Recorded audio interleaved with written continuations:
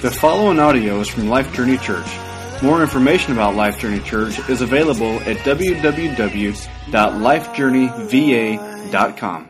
It's good to be back with you guys. It really is. After a wonderful trip to Guatemala, an amazing trip that I'm looking forward to sharing with you in a couple of weeks, and a hectic but a very good time with my sending church in Indiana, it's good to be back to some degree of normalcy here with you in Crozet. All right, I know there's a couple of you thinking that I was never normal to begin with, but whatever level I had, it's good to be back at it. So when I was in Indiana, I had the privilege of demonstrating our Prezi software, or the stuff that we use for visual presentation on the slides.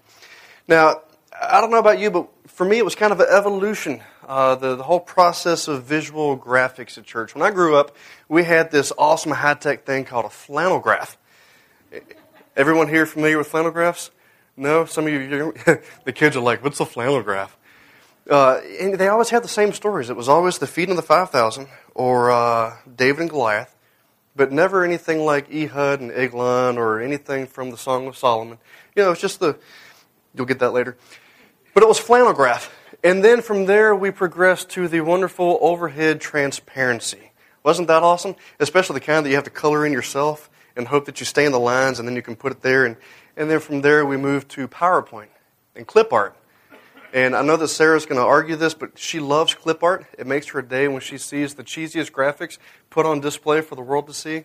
She's probably steaming right now. She hates clip art. And so then Photoshop come along, which let us get away from the clip art, but still with PowerPoint, you're moving in this linear style progression. You're going from one slide to the next. And then there's Prezi, which just blew my mind.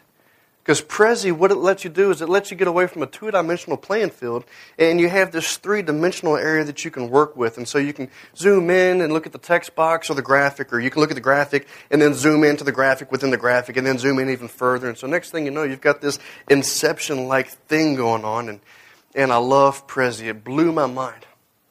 And some of the people in Indiana had never seen it before, and they were excited about it. And I was always happy to pass along what it is that we're doing here, But it occurred to me that as we go through the book of Mark, we're kind of doing the same thing. So I told my community group this week that it's really easy for us to get in a hurry and just kind of PowerPoint our way through the text. We'll read something and then go to the next one and then go to the next one without really pausing to dive further into it. And so the way that Walt and I preach has really allowed us to do that. Instead of preaching one passage just to get to the next passage, we stick around on a bite-sized chunk so that we can zoom into it and just try to really wrap our minds around some of what the Holy Spirit has to teach us. And I say some because I don't believe that on this side of eternity we're going to know the full entirety of God's revelation. But I do know that the deeper we dig, the more we find. And it's like that onion. You just keep peeling back layers. You're never going to find the center of it. But it's awesome because we're able to paint this picture from way back here and then zoom into it. And along the way, we found some pretty cool stuff, right? I mean, we saw the feeding of the 5,000, which everyone's familiar with. Yeah, Jesus was demonstrating his divinity and feeding people. But if you stop PowerPointing it and you start going a little deeper, you find that what Jesus is teaching is that the true sufficiency of life is found in him. That the true satisfaction is in him. He has satisfied the Father's wrath. He satisfies the believer's requirements for holiness. We looked at Peter walking on the water, which if you PowerPoint it, it's about us being like Peter and having the faith to get out of the boat. But when you go deeper into it, you realize that the goal is not to get out of the boat. The goal is to have Jesus in your boat. Because the only way we can be obedient to God is through being united to God. And so we saw that the God who was once far from us is now united to us. And so going the way that we have is just really neat because it lets us take a look at something that on the surface might not seem that intriguing. It might not seem that fascinating, but I promise you, the deeper you go and the more you dig, the better it is. It's like Minecraft. If you keep digging, eventually you find diamonds. Am I connecting with anybody here? All right. Now all of the older people are like, what's Minecraft? All right. Pair up with each other. Discuss Minecraft and flannel graph. It's going to be a great afternoon. But it's no different for us today or next week because we're going to take a look at something that just on the surface, if you PowerPoint it, if you just zoom across it, it's so easy to miss some truly unique things. And here's where it matters, all right? Here's where it always matters. What happens if the Jesus that we're following isn't the Jesus of Scripture? What happens if the Christianity that we claim to be adherents to isn't the Christianity of Scripture? What happens if the God that we profess faith in isn't the God of Scripture? And so it's important that we take the time to really dive into things, to see what the truth really is, so that we don't PowerPoint this thing and walk out of here patting ourselves on the back for thinking, okay, I understand this, I'm good to go, and just find out later that you totally missed the point of all of it. And you're like, well, Richard, that's impossible. But is it? I mean, haven't we seen Jesus for the last 3 years explaining to the Pharisees that their view of God was completely wrong? And these are the Pharisees.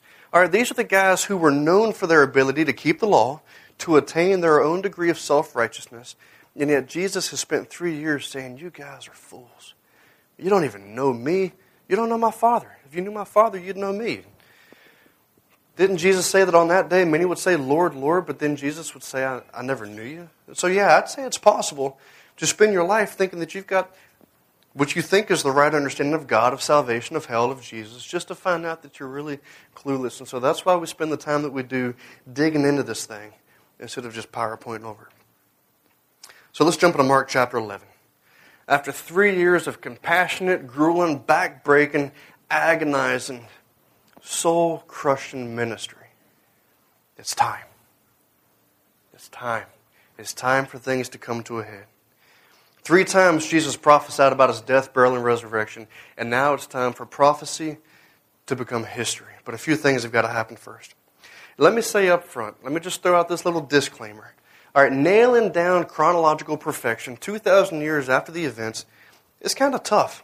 I mean, if you dig deeply enough, you'll find that there is a plethora of debate on what happened on what day and who did what where and in what village and what time, especially concerning the final events of this last week of Jesus' life, culminating in his death, burial, and resurrection.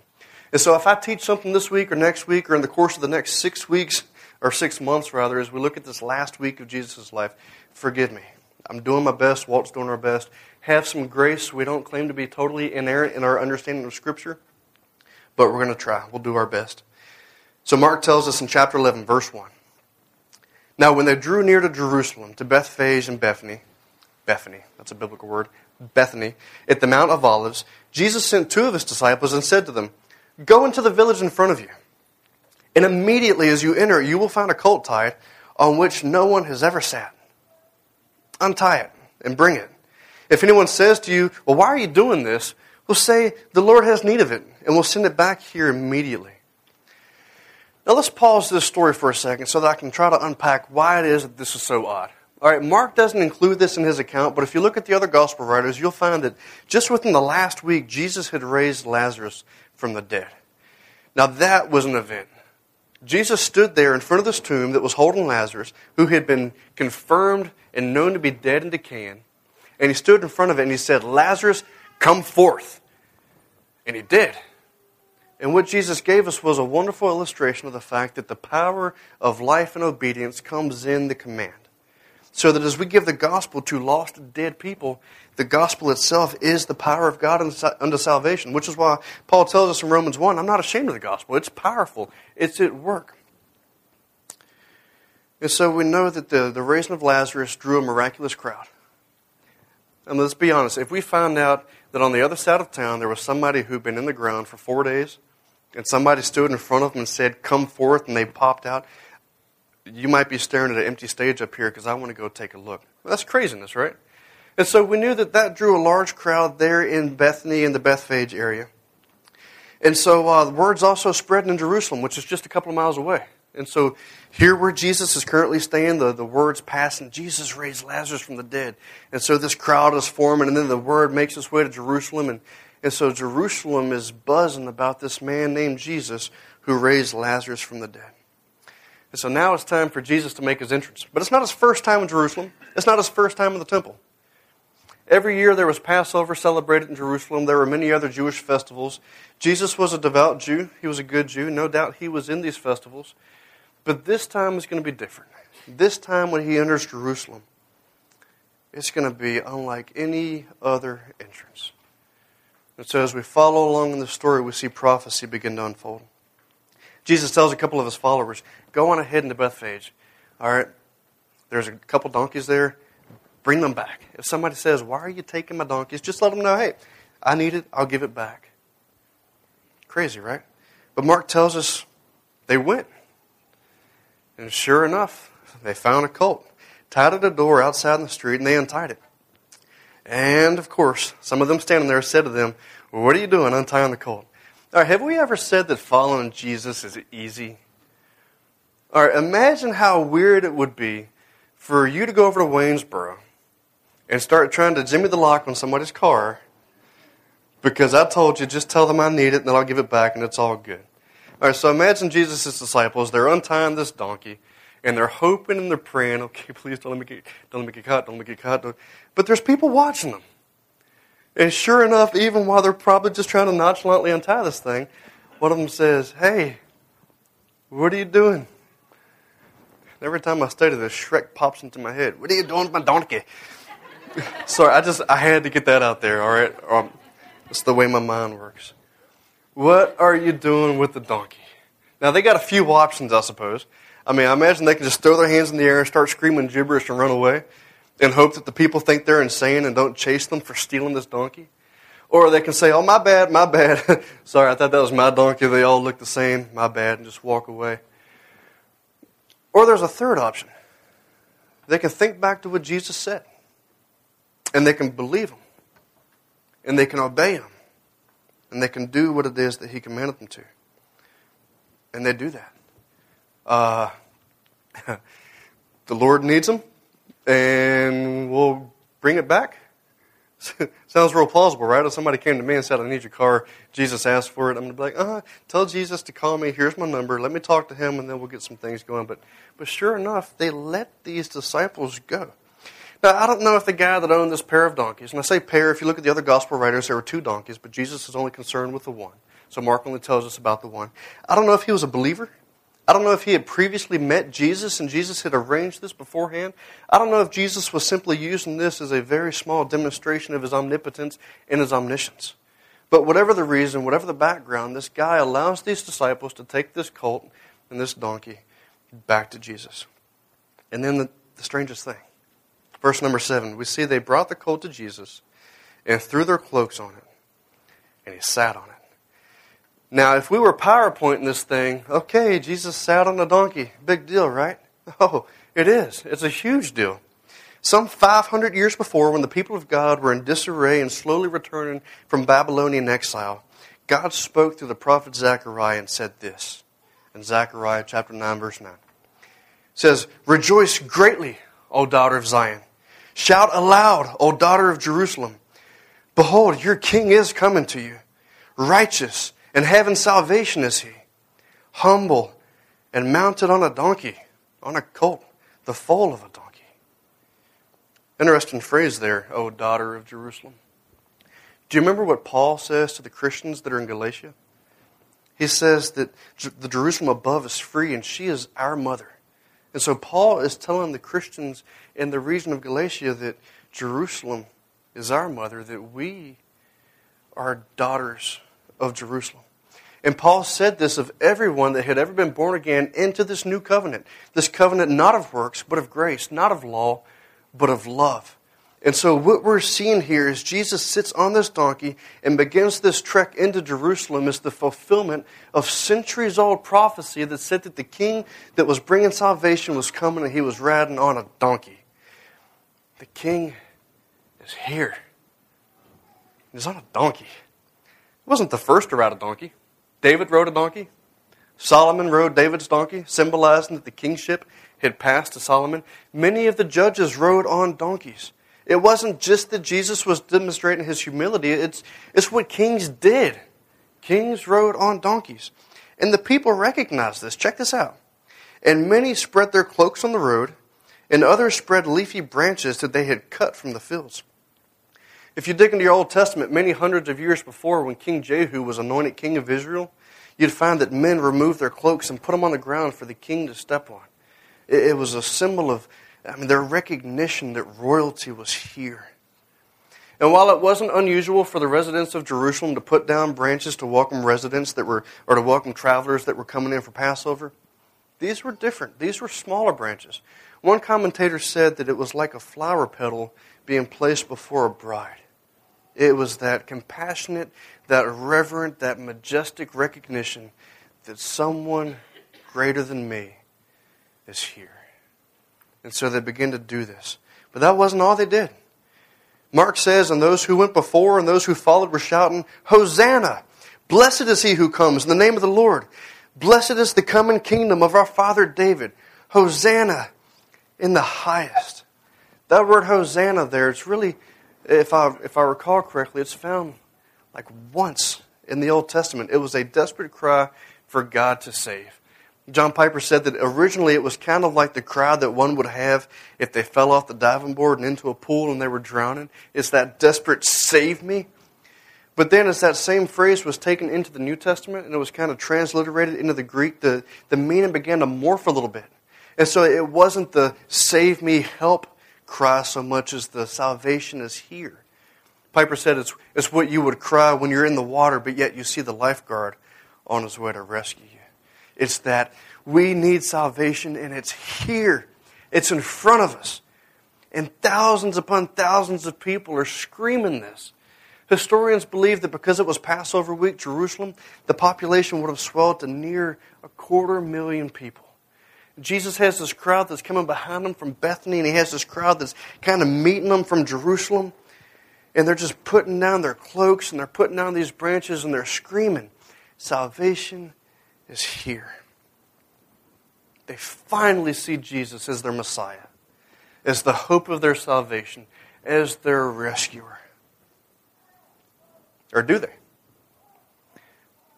Because by the end of the week, the same crowd that was yelling salvation is here would be yelling, crucify him.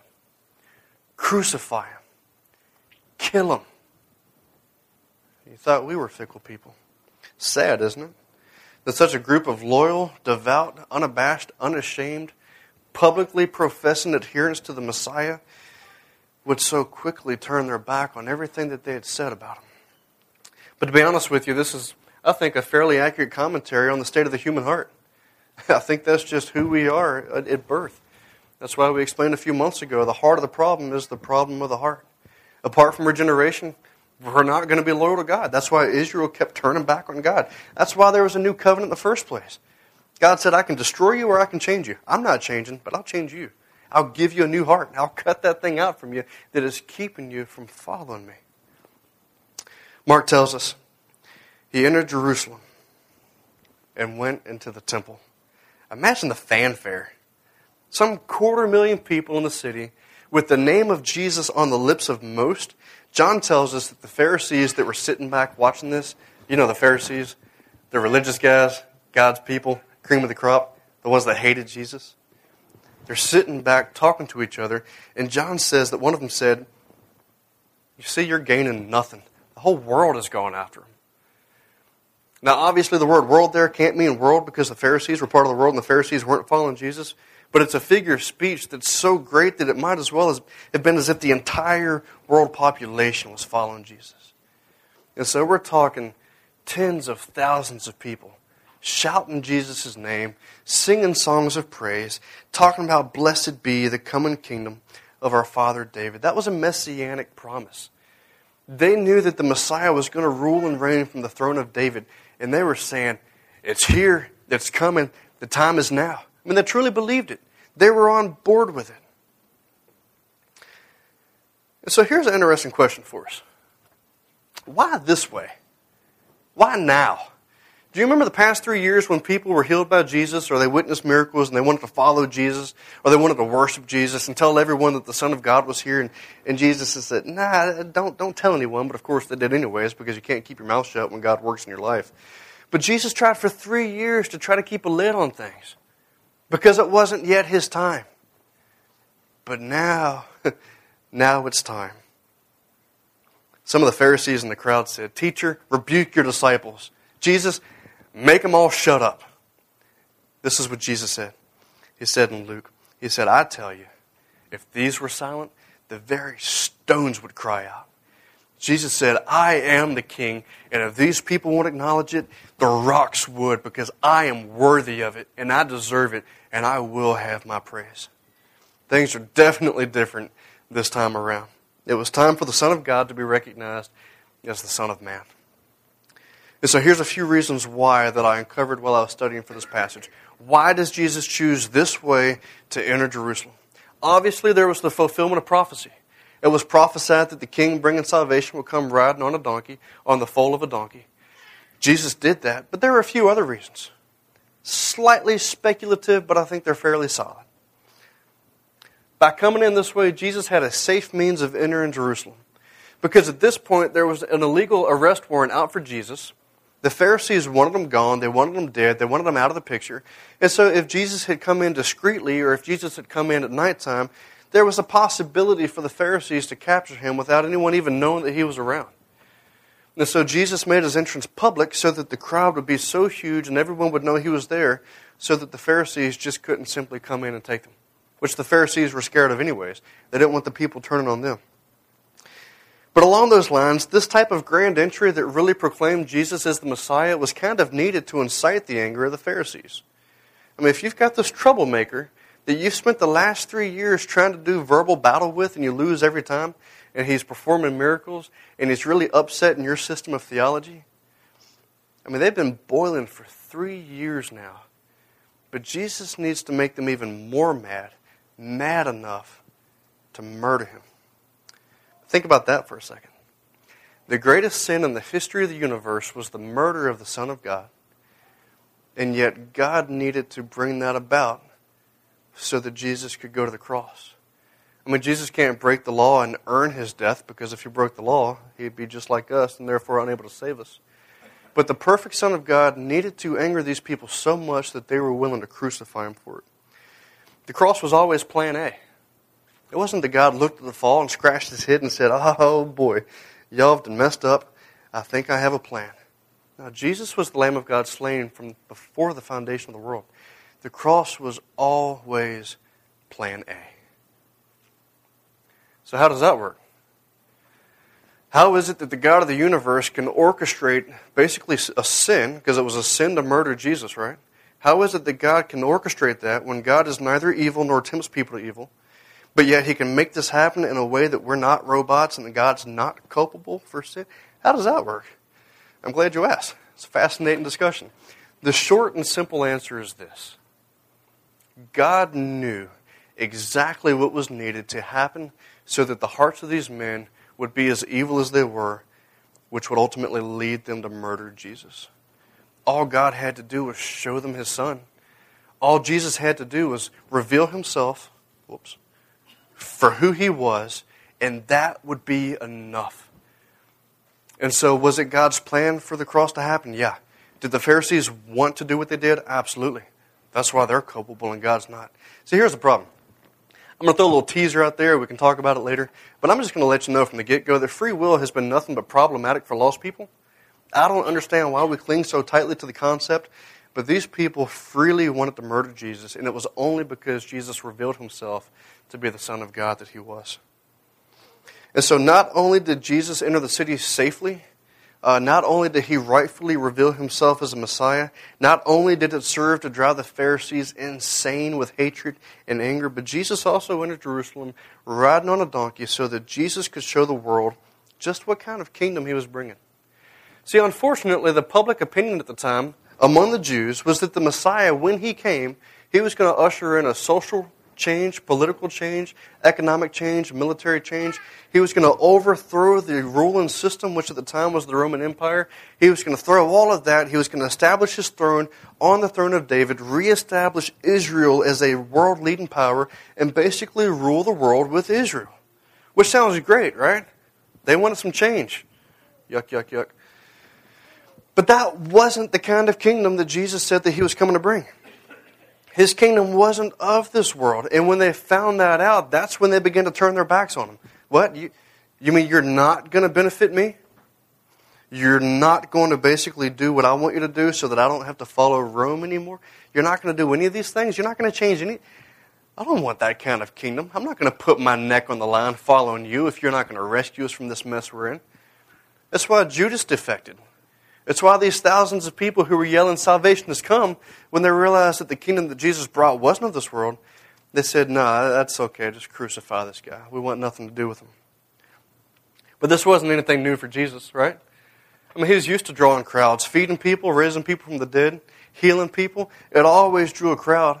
But when Jesus began to speak and explain, "No, this is what the kingdom of God is like. Listen to me, because it's not like you think it is. Listen," what would they do? They'd leave.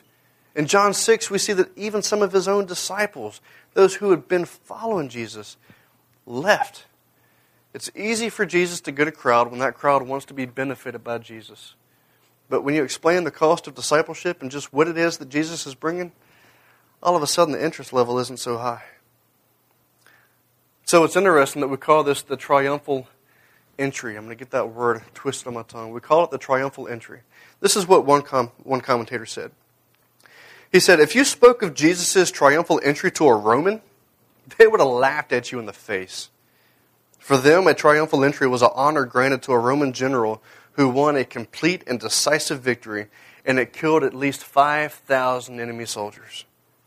When the general returned to Rome, they had an elaborate parade. First came the treasures captured from the enemy, then the prisoners. His armies marched by unit, and finally, the general rode in on a golden chariot pulled by magnificent horses. Priests burned incense in his honor, and the crowds shouted his name and praised him. The procession ended at the arena, where some of the prisoners were thrown to wild animals for the entertainment of the crowd. That was a triumphal entry. Not a Galilean peasant sitting on a few coats tossed onto the back of a donkey. Definitely not what you would imagine, but I tell you that Jesus rode into Jerusalem more victorious than any king that's ever lived. Jesus had a goal in his mind as he went into the city, and that was to go to the temple. Again, it wasn't his first trip to the temple, but I'm wondering, as he's going there, if he's thinking back to that time 3 years ago, Passover week, when he went into the temple. In John chapter 2, we see that the Passover Jews was at hand. This was 3 years before. Just to give you a little background on Jesus' relationship to this temple. The Passover of the Jews was at hand, and Jesus went up to Jerusalem. In the temple, he found those who were selling oxen and sheep and pigeons and the money changers sitting there. And making a whip of cords, he drove them all out of the temple with the sheep and oxen. And he poured out the coins of the money changers and overturned their tables. And he told those who sold the pigeons, "Take these things away. Do not make my Father's house a house of trade." Every time I read that passage, I think about Jesus methodically making this whip so that he can drive out the people with it. And we wonder why it was that Jesus was never a big fan with the Pharisees, right? I mean, he's had conflict with them from the get-go. And now 3 years later, Jesus is again approaching that magnificent structure. The temple in Jesus' day was about the size of a 15-story building, 150 foot tall, 150 foot wide. It was huge. Mark tells us that he entered Jerusalem and he went into the temple. And when he looked around at everything, as it was already late, he went out to Bethany with the 12. Not the most climactic of endings, huh? I mean, Jesus enters the city as a king. He's surrounded by these crowds of thousands of people that are screaming his name, that are singing praises, that are putting down their coats, that are putting branches in front of him, that are saying salvation is here. And he goes into the temple where preparations are being made for Passover. This festival, this observance that for thousands of years had simply pointed to the Son of God. And he walks into there where all of this hustle and bustle is happening. Things are beginning to quiet down. It's late. He looks around. And then he leaves. Why? Because he's casing the place. He's strategizing. He's making plans for what's coming the following day, where as a king he takes serious action. We'll get more into that next week. But here's where I want to land this plane. Because really we learn a lot about Jesus as we read this passage. We see the fulfillment of Old Testament history. We get a taste of the humility, of the omniscience, of the omnipotence of Christ. We see a little bit about the obedience of his disciples, about how when they follow what Jesus tells them to, things work out perfectly.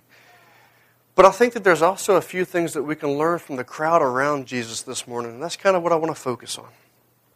They made some pretty substantial errors. Errors that I think we still make. And Jesus' goal in life was to change their way of thinking. And I wonder this morning if He's not still needing to do the same thing for some of us. And so as our band makes their way up in just a couple of minutes, I'm not going to remind you again, so don't forget, but you can wait for just a minute or two. I'm talking slow this morning, so I don't want to have to play for like 15 minutes. Let's take a look at two fundamental errors that we see here. The first one is this. The crowd that was singing praises to Jesus, that was showing their worship to Jesus, that was by their actions following Jesus, everything was based solely on the miracles He had performed. They heard about what He did with Lazarus. They jumped on the emotional bandwagon. They didn't follow Jesus because of what He taught or who He was. They saw Him as a miracle worker and they said, yeah, I'll follow that. I'll embrace that. But to actually follow Jesus, especially when He's not bringing an actual kingdom, it's a little different. It's entirely different when Jesus says, no, you need to find your total sufficiency in me. You need to let go of what it is that you're doing and embrace me. And I wonder this morning if there aren't still some of us here that haven't yet done that. That we're still relying on ourselves to be as good as we need to be. You can come on up. For God to be satisfied with who we are. Jesus said, don't rely on your works. Don't rely on your possessions. Don't rely on anything that you've got or anything that you've done. Rely on me. My kingdom is not of this world. What you see, it's passing. But what you don't see is eternal. And I wonder if you're here this morning and perhaps you've not yet come to the place where you're willing to say, okay, Jesus, I give up. I can't do this. I can't work my way to God. I can't earn my forgiveness. I can't be good enough for God to be pleased with me. But Jesus, I'm willing to trust what you did on that cross at the end of this Passion Week that was in the place for all who would believe. Are you willing to trust Jesus with everything this morning? I wonder if some of you are still trapped in that lie that you can do it on your own. It's a pretty lie, isn't it? Just do this, do this. God loves you. Problem is, Scripture says that all of the good things that we do, the things that we try to do to earn God's forgiveness, it's a filthy rag in the sight of God. We'll never be able, on our own, to please God sufficiently to gain His forgiveness. The only way we can have that is through this King who rode into Jerusalem, knowing that He was going to His death, but knowing that He would rise again. And in that death and resurrection, He promises eternal life to all who change their mind, change their way of thinking, quit trying to rely on themselves, and just trust Christ. But the second mistake that we see is that the crowd really failed to understand the nature of the coming kingdom. They thought it was physical. They thought it was visible. They thought it was earthly. Jesus said, no, it's nothing like that. My kingdom, though the kingdom of God is all around you, it's invisible. Though you're a citizen of it, you don't yet see it. It's not like you're thinking it's going to be. It's not a kingdom of this flesh. And yet, for those of us who have trusted Christ as Savior, I think that the lie that we've fallen into is the idea that we can still take this flesh and try to make some difference in the spiritual unseen realm around us. And while it's true, listen to me very carefully, while it's true that God glorifies Himself through the manifestation of His self, through His people, by the power of the Holy Spirit as we're conformed to the image of Christ, that comes by focusing on the unseen. You want to see the change out here, which is good, don't get me wrong. But you're not going to get it by looking out here and trying to think, okay, I've got to do this, I've got to do this, I've got to... No, Jesus said, I'm the branch. Jesus said, I'm the vine, you're the branch. You want to bear fruit? Stay with me. It's going to come. And so we bear fruit, we are transformed as we set our mind on the things above, not on the things below. You want to experience victory in your flesh? Look to the cross. Dive back into that gospel message that says you are forgiven, you are clean, you are holy, you are sanctified, you are rescued. There's no condemnation. I'll never hold your sin against you. It's as far as from you as the east is from the west. And when you live in that reality, then your only desire then is for Christ. That's what changes a person. But yet we seem to think that we've got to put our eyes on the things around us so that we can make an eternal difference. I'd say put your eyes on the things that are eternal and make an earthly difference. Right? But for us, it's a whole lot easier to think that we've got to bog ourselves down by a pharisaical list of do's and don'ts. We might not have 613 of them, But how many is too many? Isn't it so much better just to focus on the Son and let the power of the Holy Spirit change us? Change is coming. There is change. But it's achieved by focusing on that which is unseen. So I'll leave you with our journey marker for the week. One that I think is fitting for us, whether we're still struggling with that submission to Christ as our Savior, whether it's struggling with surrendering to Him as our means of transformation. The journey marker is this: our King has come. Have you surrendered to His sovereign rule? If you're sitting here this morning and you're like, I've never surrendered to Christ as my Savior, but today, that's all I want to do, that's great. Walt and I would love to talk with you. We'll be standing in the back in our response time. If you have questions, if you don't know what it means to be a Christ follower, if you don't know how to actually become a Christian, which I would say if you're trusting Christ as Savior, you've got it hammered pretty good. But we'd love to talk with you. But maybe you're sitting here and you've not surrendered to Christ as your means of transformation. If you're still staring at yourself and not at Christ, where's the joy in that? Where's the life in that? Where's the victory in that? Victory is found in Christ. It's not found here. Paul said there's nothing here in this flesh but sin. He said anything good is from within, from the one who's within. However the Holy Spirit's talking to you this morning, we'd love to talk with you in the back. If you want to sit there in this time of response and just talk to God and say, God, I repent from not relying on you to try to do this thing that I think that I need to do. However it is that God's leading, how will you respond? Let's pray. Father, we thank you, Lord, for this time that you've given us. Father, we thank you for the truly, regardless of the fickleness of the crowd, regardless of the Roman expectation of a triumphant king, we thank you, Father, for King Jesus, for riding into that city on that donkey, illustrating that He is the Messiah, that He is the King of all kings, that there is no other name given among men whereby we must be saved. And so, Father, as we begin to look at this last week of Jesus' life that culminates in the cross, in the burial, in the resurrection, Father, I pray that that would be our only place of hope. That we would no longer trust ourselves to gain salvation. That we would no longer trust ourselves to progress in this thing that you've done for us. But Father, help us to keep our eyes on the cross, on the risen Lamb. Help us to realize that it's only through the inward dwelling of the Holy Spirit that any of us can see any kind of change outwardly. But Father, we know it's coming. Help us to not stand in the way of that. Help us to set our mind on the things above, to set our mind on the things of the Spirit. It's in Christ's name we pray this morning. Amen. Thank you for listening to this message from Life Journey Church. Feel free to distribute this podcast, but please do not charge for it or alter it in any way. For more information about Life Journey Church, visit us at www.lifejourneyva.com.